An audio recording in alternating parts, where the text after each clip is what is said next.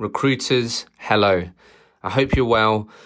Just wanted to do a very quick intro before this episode.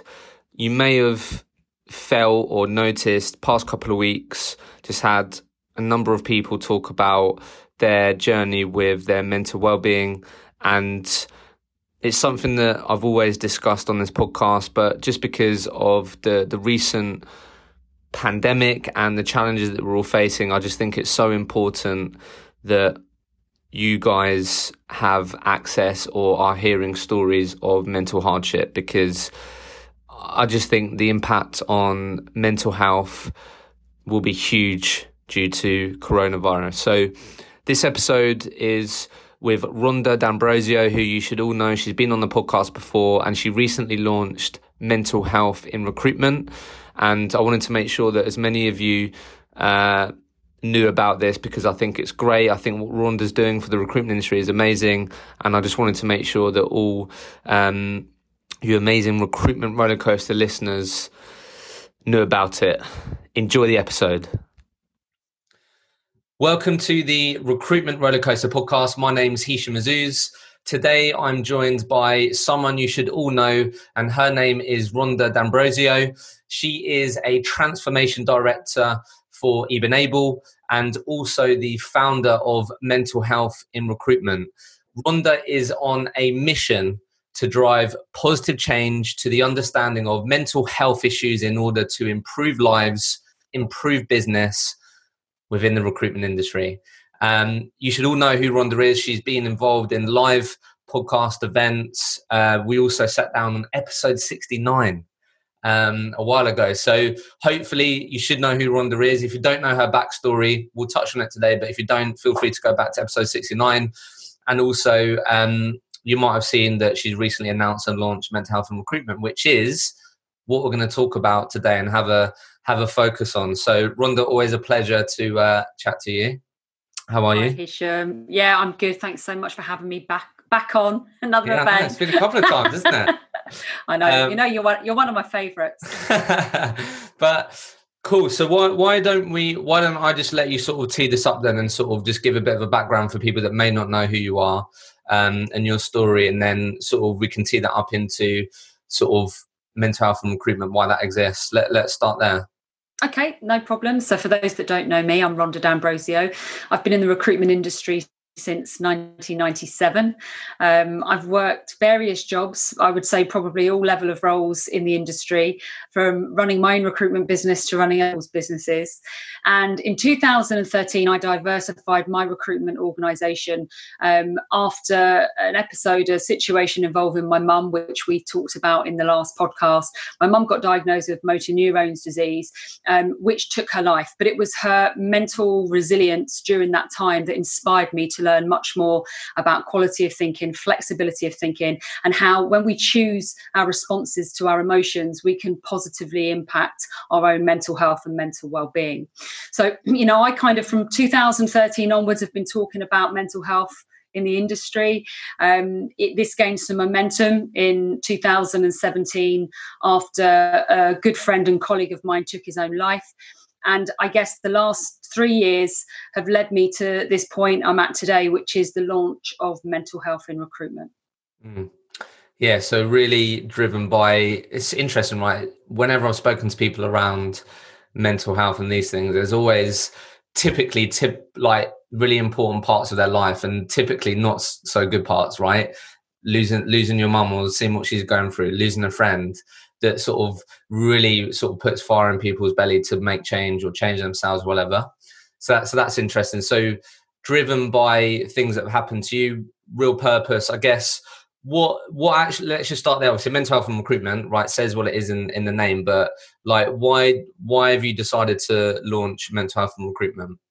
Do you know what? It's a brilliant question, and one I talk about all the time. I guess over the last however many years, and however many talks I've given, how many times I've stood up and addressed a room full of recruitment business owners or leaders, there seemed to be a common theme that kept coming out. And it was this lack of understanding as to what mental health actually was, and this distinct disparity between physical health and mental well-being. And, I get that we're a very resilient industry and we hire people that are able to bounce back. This is part of our hiring frameworks. These are part of our competency frameworks.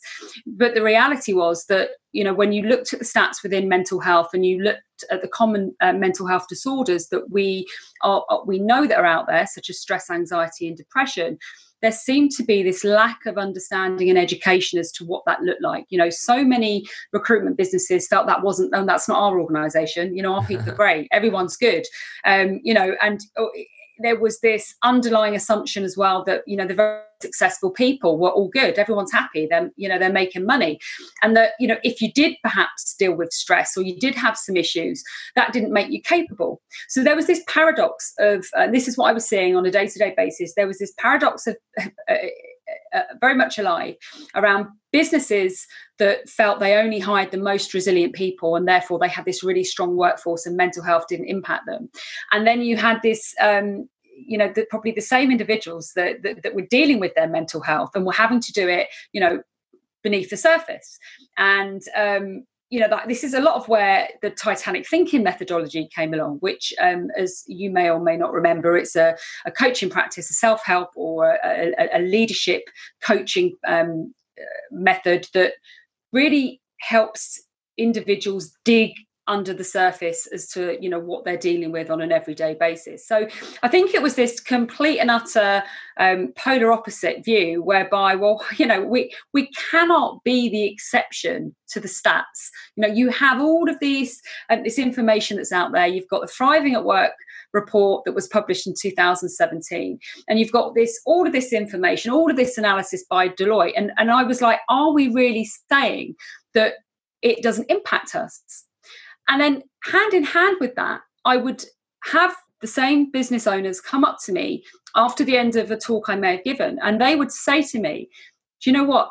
I don't know what I would do if an employee came to me and told me they were stressed. Yeah. So, typically, I guess I was talking to, SMEs. If I did talk to the larger businesses, then they would always advocate for the fact they had an EAP, an employee assistance program, and that, yes, they did this and they did all these different initiatives.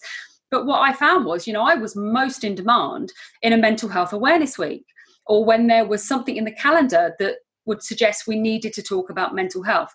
And, I think that if I really get to the crux of it, that was it for me.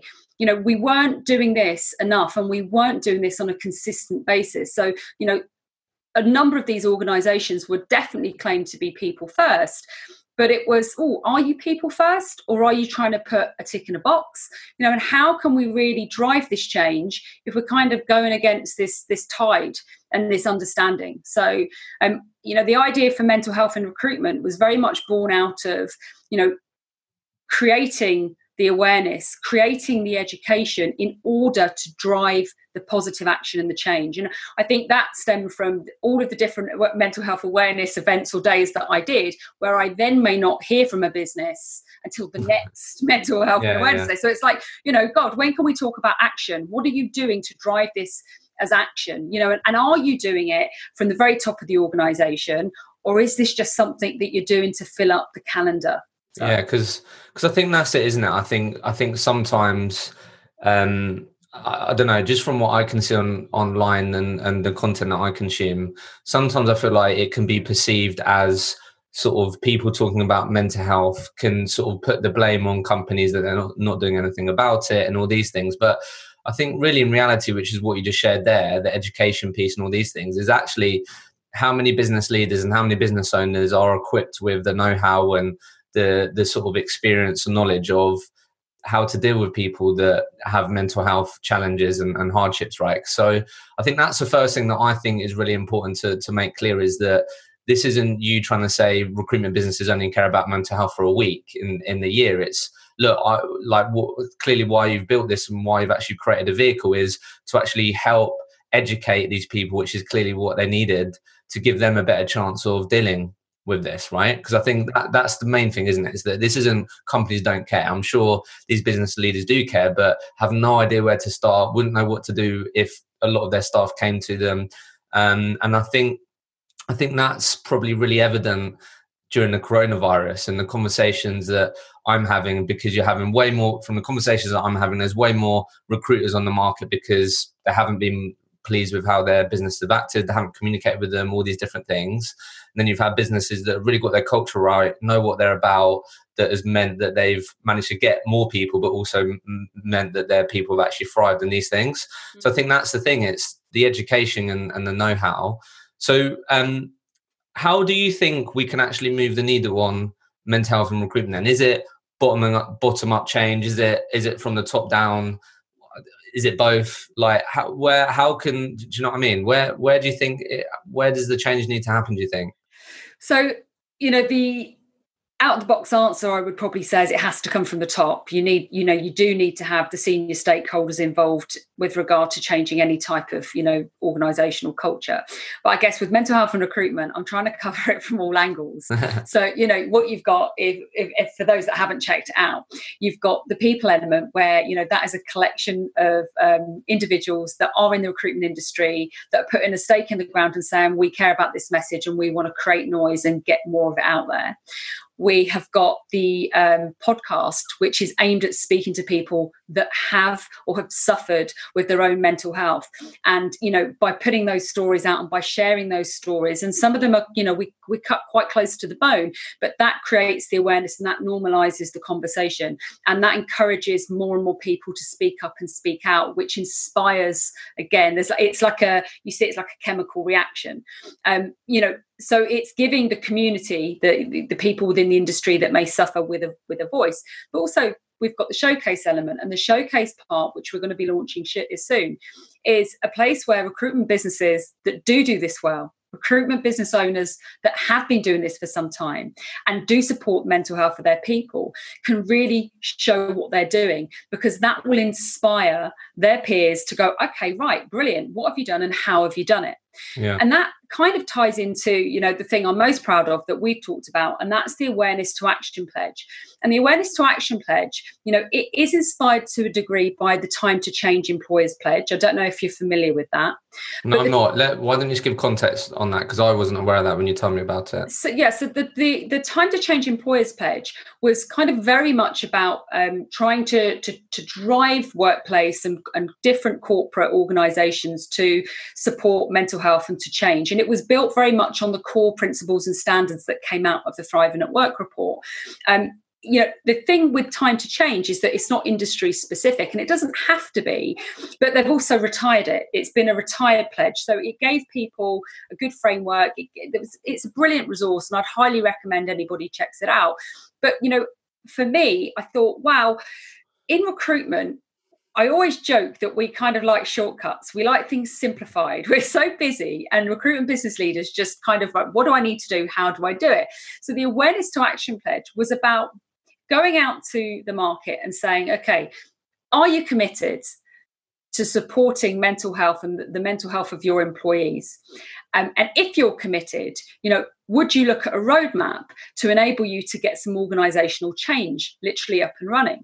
Now, the idea is that if an organisation signs up to that, they're sort of saying, yeah, we care about this. We're signing it. We're putting our name there. And we're making this very public declaration that we are going to drive forward as a company to look after and to recognise the importance of this in the workplace.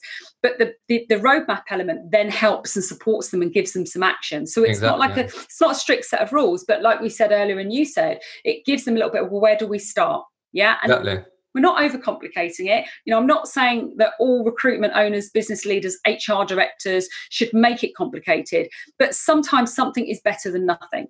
And, actually, when you baseline what some organisations are doing, they are running initiatives. They'll do stuff on the different days. They'll do stuff all year long. But what they might not have done is pulled that together in one wellbeing or wellness strategy. So, of course, they're not then communicating and talking about their wellness strategy, and perhaps it's not being addressed at board level, which is where it needs to be. So really, this is just something that is, if we can get recruitment businesses and recruitment business leaders to commit to doing this publicly, to sign up to working through the roadmap, then they are going to be in better shape than they were in previously. And that's where we gain momentum. And for me, we truly change it. Move the needle, yeah. Yes. How long is the roadmap? It's broken down into 6 components.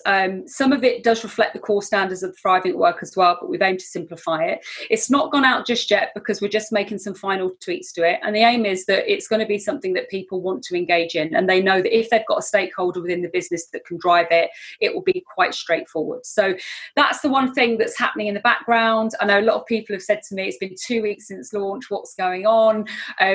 Because I wasn't anticipating the response that we've had, and I don't mean that in a bad way. You know, I would have, not that I wasn't thinking it would go out with a bang, but I've genuinely been overwhelmed with the amount of messages, the amount of people that want to get involved, organisations that want to support, organisations outside of the industry that want to collaborate, and there's just some phenomenal conversations happening right now whereby you think, oh, this could really help individuals. This could really, really support the community. And, you know, Chris O'Connell, one of the ambassadors who you spoke to on the podcast the other week, you know, he said to me last week, you know, should we be just looking at recruitment? You know, shouldn't we be going out to, you know, this is a big thing. Everyone should be doing it because he's really passionate about mental health. And I'm like, you know what? Absolutely. But where the people that are involved with this have the greatest impact is recruitment. I was laughing. You're saying, you know, you don't know who Rhonda is. You know, I don't think for 1 minute I'm a celebrity in recruitment. No, there's a lot of people that still don't know who you are. Yeah, exactly. There's a lot of people that don't know who I am. There's a lot of people that won't know who Natasha Clark is, despite her being the ex-chief of people for S3. You know, the people that are involved, you know, are known to some degree within the industry. And it's that, in my opinion, that demonstrates we can have significant impact and we can make change. You know, at the moment, if we went out to the whole of the corporate world with our messaging, we're kind of playing in a really, really big pond, right? Yeah, no, I would encourage you to stay in. Let's sort recruitment out first. Yeah, exactly. I'm all for changing the world, but for me, you know, I the reason recruitment's important to me is because, you know, it as an industry, there is I don't know what the demographic split is between men and women, but what I do know is that we are all under pressure and we all are impacted by the way in which the recruitment industry drives and pushes forward, whether it's KPIs, the way in which we're managed, or among other things. But what I do know is that men's mental health rates are obviously far higher than women's. And if I consider the conversations I've been having for the podcast, you know, we don't share. So many men are still afraid to talk about this and still afraid to be vulnerable. And I think, you know, that's where you look at the industry. And for me, I'm talking to some really larger than life characters that I'm sure to everybody else look like they're fine, they're strong, they've got it sorted, they're okay. But the reality is, behind the scenes, under the surface, these guys are dealing with some awful stuff. I think I'd be confident. I mean, it's the majority male that listen to this podcast, and I think you could have a confident guess that there's definitely more men in the recruitment industry than there are women. And I think that's a really good point that you highlight there, which is why I've tried to get some males on here, including Chris, just because I think as well, if you look at the people that are really trying to drive this change, it is typically female-led as well, right? It's yourself, it's Katie Maycock, it's Michelle Flynn, all these. So I think that's a really good point. So just 2 things. I know. Obviously, we're not going to hold you to this, but I think just to sort of wrap up the context. So that roadmap, then, are we looking at like a 12-month, like it's like a minimum 12-month roadmap, or what, like just roughly? Just to fill in that context of, I know you're building it and these things, but if I was a business owner listening to this now, or I'm a recruiter and I want to tell my boss about it, is that what we're talking here? Like a roadmap of like 12 months plus? Yeah, I think the roadmap will give people the direction and give them a signpost of kind of, right, these are the things that you need to look at, you need to address, you need to build in. But there also needs to be a level of not measurement, but whereby we check back and we are constantly communicating with an organisation as to what they're doing, how it's impacted, maybe what the ROI has been, what the feedback has been from the team, from the staff, and so on. So I think it's like there's a maintenance period, and this ties into where mental health and recruitment may go in terms of a medium-term, longer-term strategy and how we can impact going forward. But it is very much a case of you have to be seen to be doing these things and demonstrating that you're doing it. and then sharing your story back to the industry to sort of demonstrate these things make a difference and to inspire other people to do it. Yeah, exactly. There is no cost for anyone to do this, to do the awareness to action pledge.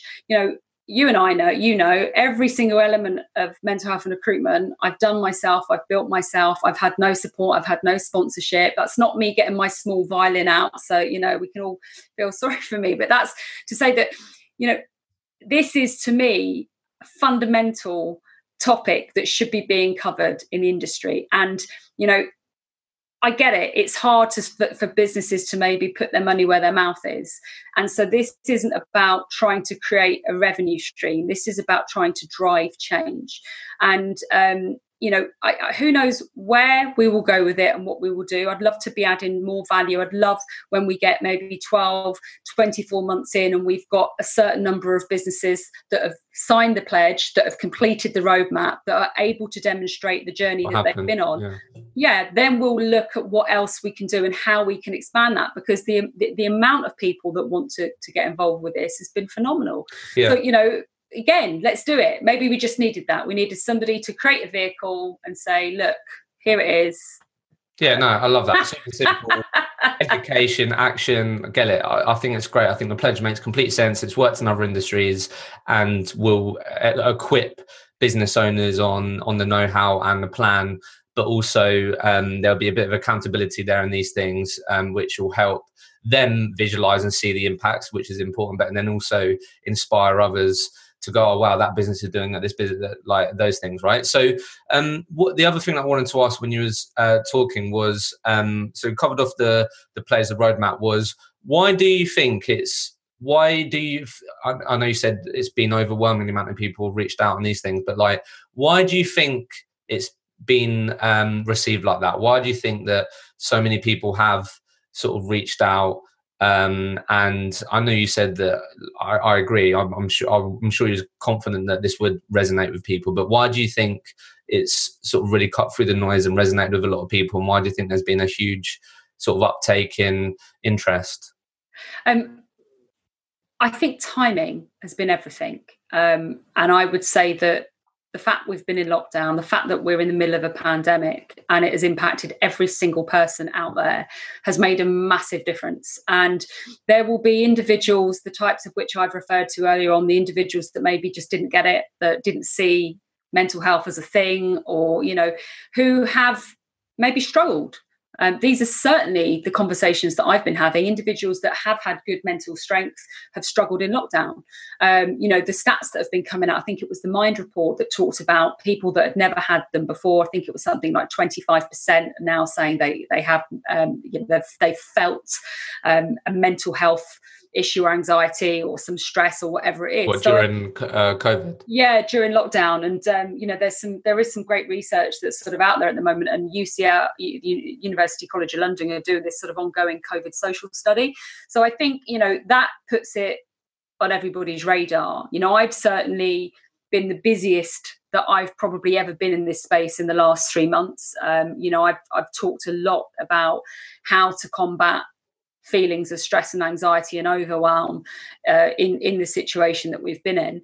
And I think that's probably what's touched, people get it. And don't get me wrong, at the beginning, if you look at the Mental Health and Recruitment Instagram page, which is it's not even 3 months old, the reason that I kind of pushed the button on that and created it when I did was because I was also seeing the same posts of people that wanted to talk about mental health because we're in a pandemic. And the frustration for me was like, well, hold on a minute. I've been trying to talk about this for 7 years. Yeah, and I'm great. It's brilliant. We're talking about it. But my first on Instagram was, mental health is for life, not just coronavirus. So, it's brilliant that we've created a bit more awareness. It's brilliant that more leaders are kind of thinking, oh, okay, look, even I'm kind of not impenetrable when it comes to these sorts of issues.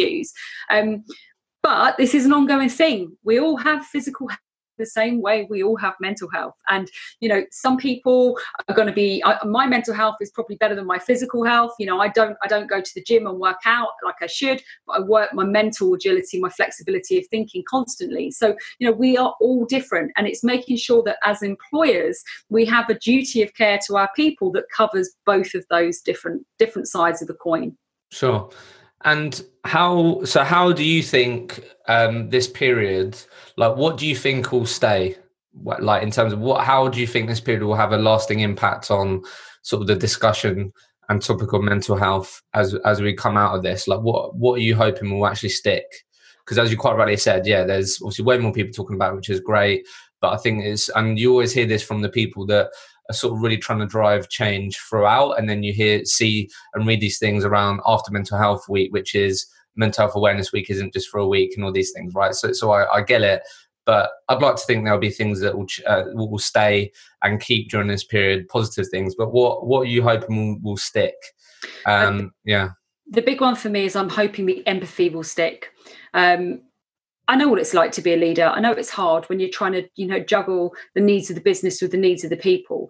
But empathy is such a powerful tool and such an important tool in leadership. And, I think the empathy has come from and been driven by the fact that we've all been feeling what we've been feeling. Maybe some of us have struggled and not dealt with it as well as we thought we might. And it's retaining that. It's understanding that, crikey, if I can just remember how it felt in that situation and take that into the everyday life, the workplace, when we get back to the new normal, that actually, no, it is important we look at this. I think that's the big thing for me. I want the empathy to stay.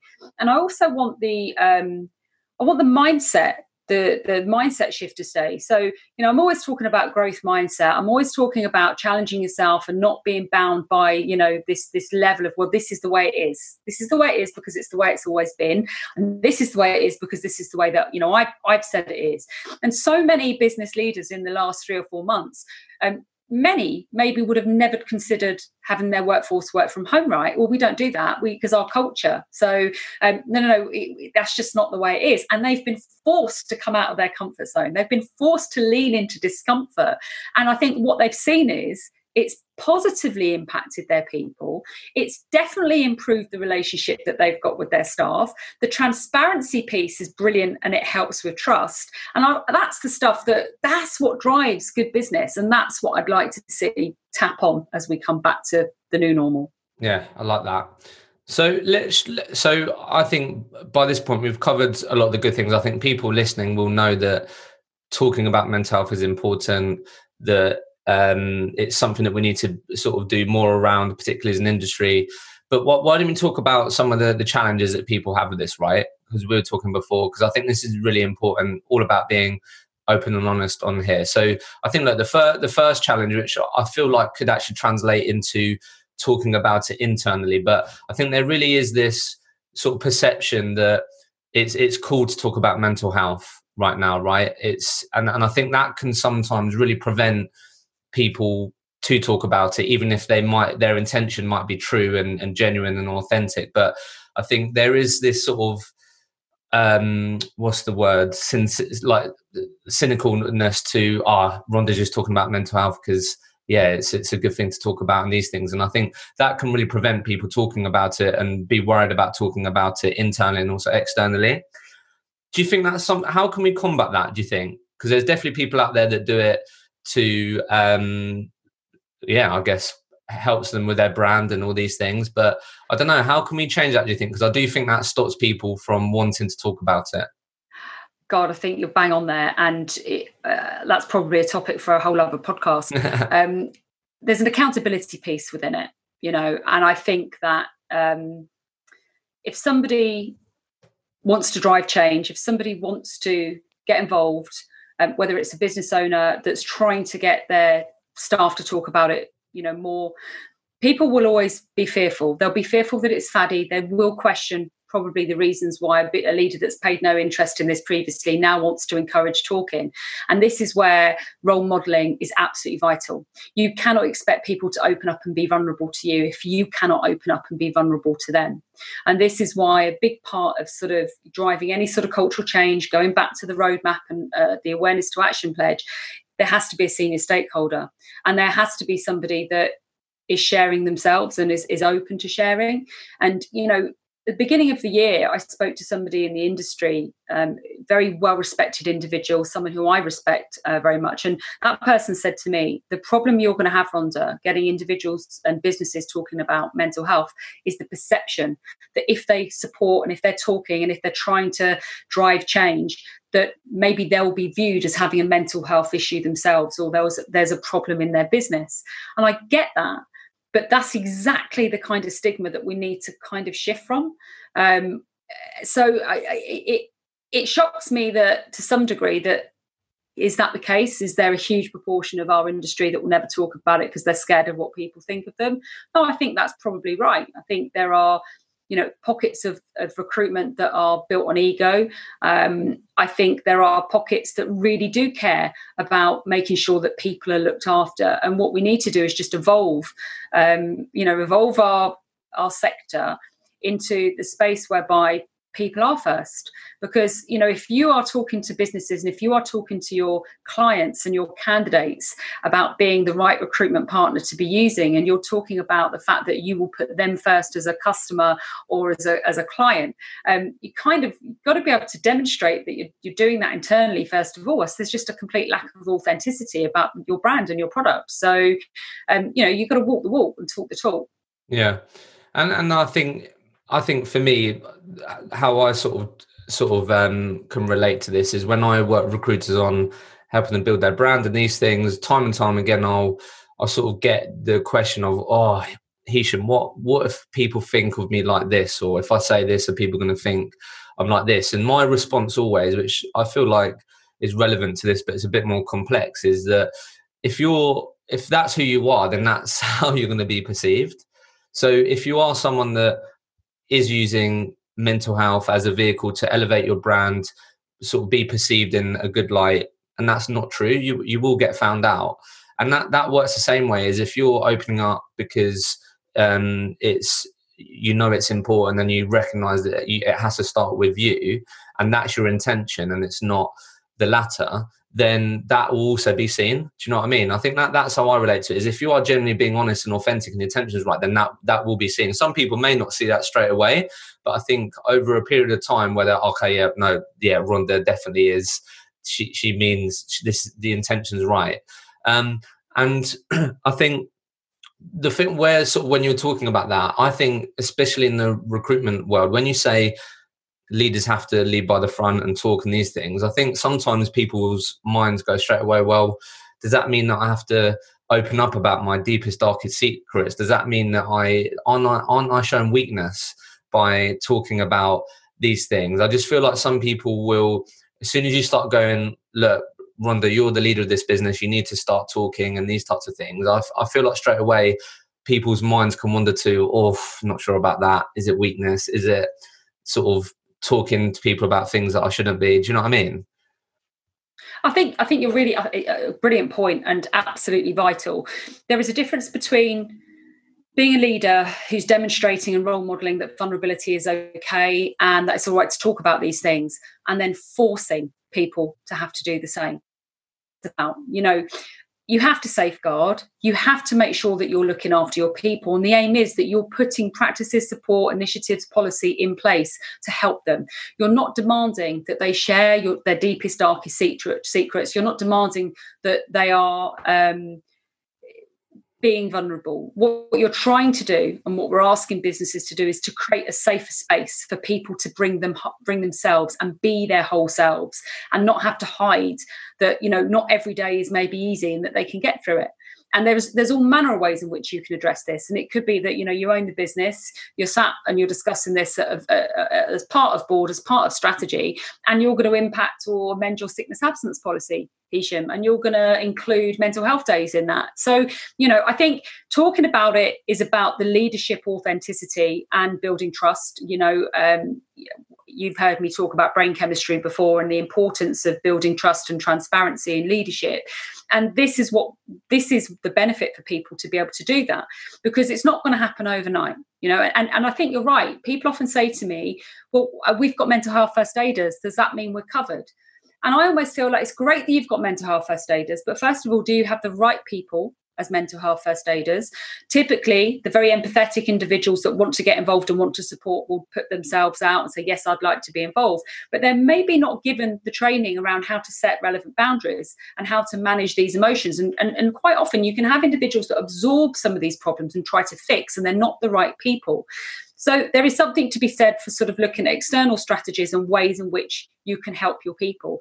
And that's kind of, a part of you've seen the Mental Health in Recruitment. One of our collaborations is with Need to Chat, Ben Kenwright's initiative. And, that isn't mental health support, but that is community-based peer-to-peer support where people can talk about things that they're dealing with, their day, their struggles, without fear of judgment.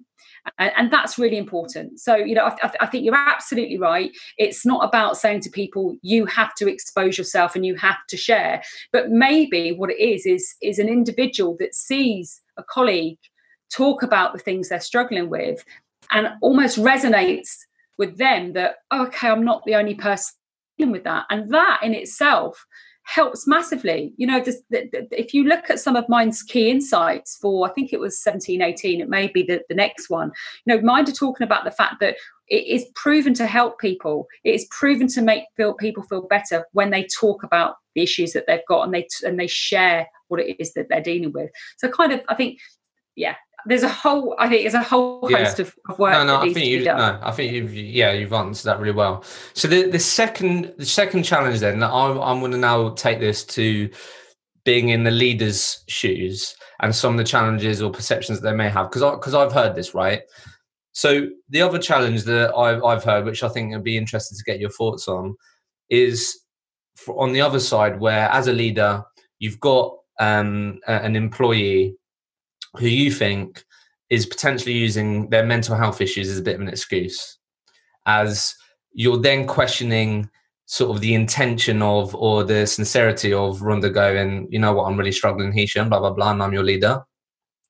I think that's a really interesting challenge and a hard thing to deal with as well, because then you've got leaders who may think that, but and then they're really worried about handling that in the wrong way, their reputation, or not wanting to make things worse. However, I think there's a whole thing there which, again, I feel like can prevent leaders taking action or getting involved or whatever, because then sometimes they might have had an experience where their gut's like, you know what, I just don't know if Rhonda's being truthful here and she's telling me that she's really struggling, blah, blah, blah. Do you know what I mean? Because I don't know if you've heard that, but I've heard that quite a lot. And I think that's also really hard as a leader to judge that. That's hard as well, I think. I think you're right. And I would say that, I've certainly come across what you're talking about myself as a leader. And, on the other side, the kind of the flip side of that with regards to supporting our people and knowing what to do is having the right framework in place with regard to your process and policies and understanding the HR side of it, understanding what should be in place and making sure that, you know what process you should be following. Because again, so many businesses that I'm talking to and have spoken to in the last 2 years may outsource their HR support. So they won't necessarily know that these are things we need to look at. This is how we have a conversation. We'll have a welfare meeting at this point. We'll refer to the sickness absence policy at this point. I guess what I'm advocating for and the changes that I'm looking to see are about humanizing the way in which we deal with our people. But that doesn't mean that we cannot have a robust HR practice and policy in place. And I've introduced, I think, into 2 different businesses I've worked with, the Bradford Index. And the Bradford Index is something that measures short-term persistent absence. And again, if it's used in the right way, it's a vehicle for conversation and you can support and you can help people. But typically, we don't look at that, do we? You've just sort of mentioned there, maybe it's a gut instinct, a leader having a chat with somebody, and absolutely, I would never say to a recruitment business leader, oh yeah, just give them this amount of time off, just give them be really supportive. It's not about the fluffy side of it. It's about running your business effectively, running your business in line with the health and safety executives' wishes that, around your duty of care, and kind of doing it the right way and being human about it. I think that this comes into the education piece again, isn't it? Absolutely. So I think that's where sometimes the frustration can be, is like you've got to the point where you've got someone telling you that they're finding it really difficult, but you're not sure how sincere that is. Your gut's telling you not sure, but before all of that's even happened, you've got no sort of framework like you're talking about. You've got no process. that could have helped you prevent getting to this point, or you feeling that way. So I think, that you're right. I think that ties into leaders, as you said, being more educated and like having processes in place that can help them with situations like that, which starts with normalizing the conversation about it all, right? Yeah, absolutely. Yeah. It's having those conversations. It's knowing what the process is. It's knowing, for example, that you can offer to make reasonable adjustments to support people. It's knowing that if this is an ongoing condition, if it's been a condition maybe for 2 years, that then that comes into the Disability Discrimination Act. There is so much information out there that I don't think we look at because we're kind of scared to go down the rabbit hole and oh God, what could happen? It could be a nightmare. Yeah.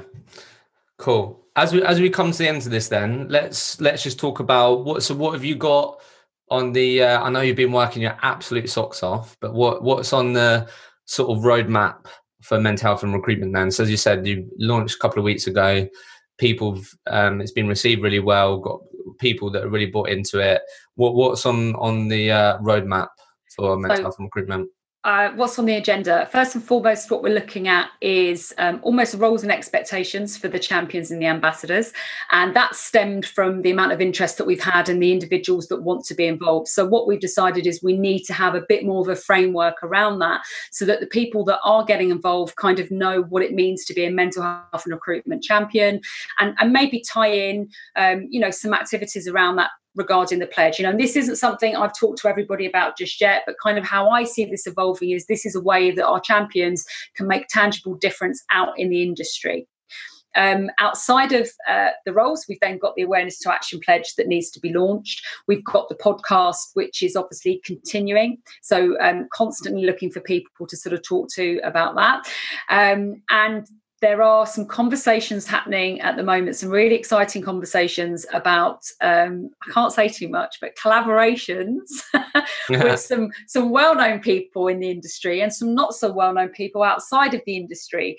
But if that happens, that will be absolutely amazing because that will drive the awareness of mental health and recruitment forward. And it will also potentially support our community regarding their actual mental health issues. I don't mean to be cagey, but we're all kind of dealing with this at the moment. And, for those that don't know, the other side of it is that this isn't just a UK initiative. We're talking to Australia, we're talking to the US, we're talking to New Zealand. I've had somebody contact me from South Africa, somebody else contact me from Belgium. So this is about providing, change to the industry at a global level. So there's lots and lots and lots to do. And to all the people that are saying, can we get involved? What can we do? If anyone's got any ideas about what they could be doing to support, absolutely, please contact us. Love that. I think it's great what you're doing, Rhonda, honestly. So look, parting words then. If I'm listening right now, and I guess just parting words on sort of if I'm someone that might be having a tough time, I'm someone that doesn't feel like I've got any outlet in the sort of circumstances and recruitment business that I'm in. I guess, what would your sort of advice be to anyone that right now feels like they would like to talk to someone or is struggling or whatever? Just some parting words around that, I guess. I think talk to somebody that you trust if you can in the first instance. It doesn't have to be somebody in recruitment, but maybe 2 or 3 different people that you can have a safe conversation with and you can tell them how you're feeling. And if genuinely the idea of doing that creates a level of anxiety within itself. The Samaritans offer a free number. There are multiple places that you can speak to people and get support. And on the Mental Health in Recruitment website, what we have is a list of mental health support resources for a number of different things. They're not generic ones. They are whether it's men's mental health, whether it's eating disorders, whether it's all sorts of stuff. So maybe have a look, but don't stop talking. I think that's my biggest piece of advice. Please don't stop talking. Love that, Rhonda. It's been a pleasure. Thank you. Thank you for having me. Thank you so much for listening to the podcast. I really want to ensure this podcast remains valuable and relevant for all of you. If you have topics or questions you would love me to cover with future guests, then please get in touch with me. Best place to get me is on LinkedIn. just search Hisham Azuz and drop me a message. I would love to hear from you. Finally, if you have 2 minutes, it would be greatly appreciated if you could leave an honest review for the podcast. It will simply mean that I can reach more people with this podcast. You can easily leave a review for the podcast by clicking the link in the episode notes or by going to ratethispodcast.com/rollercoaster. Thank you again for listening.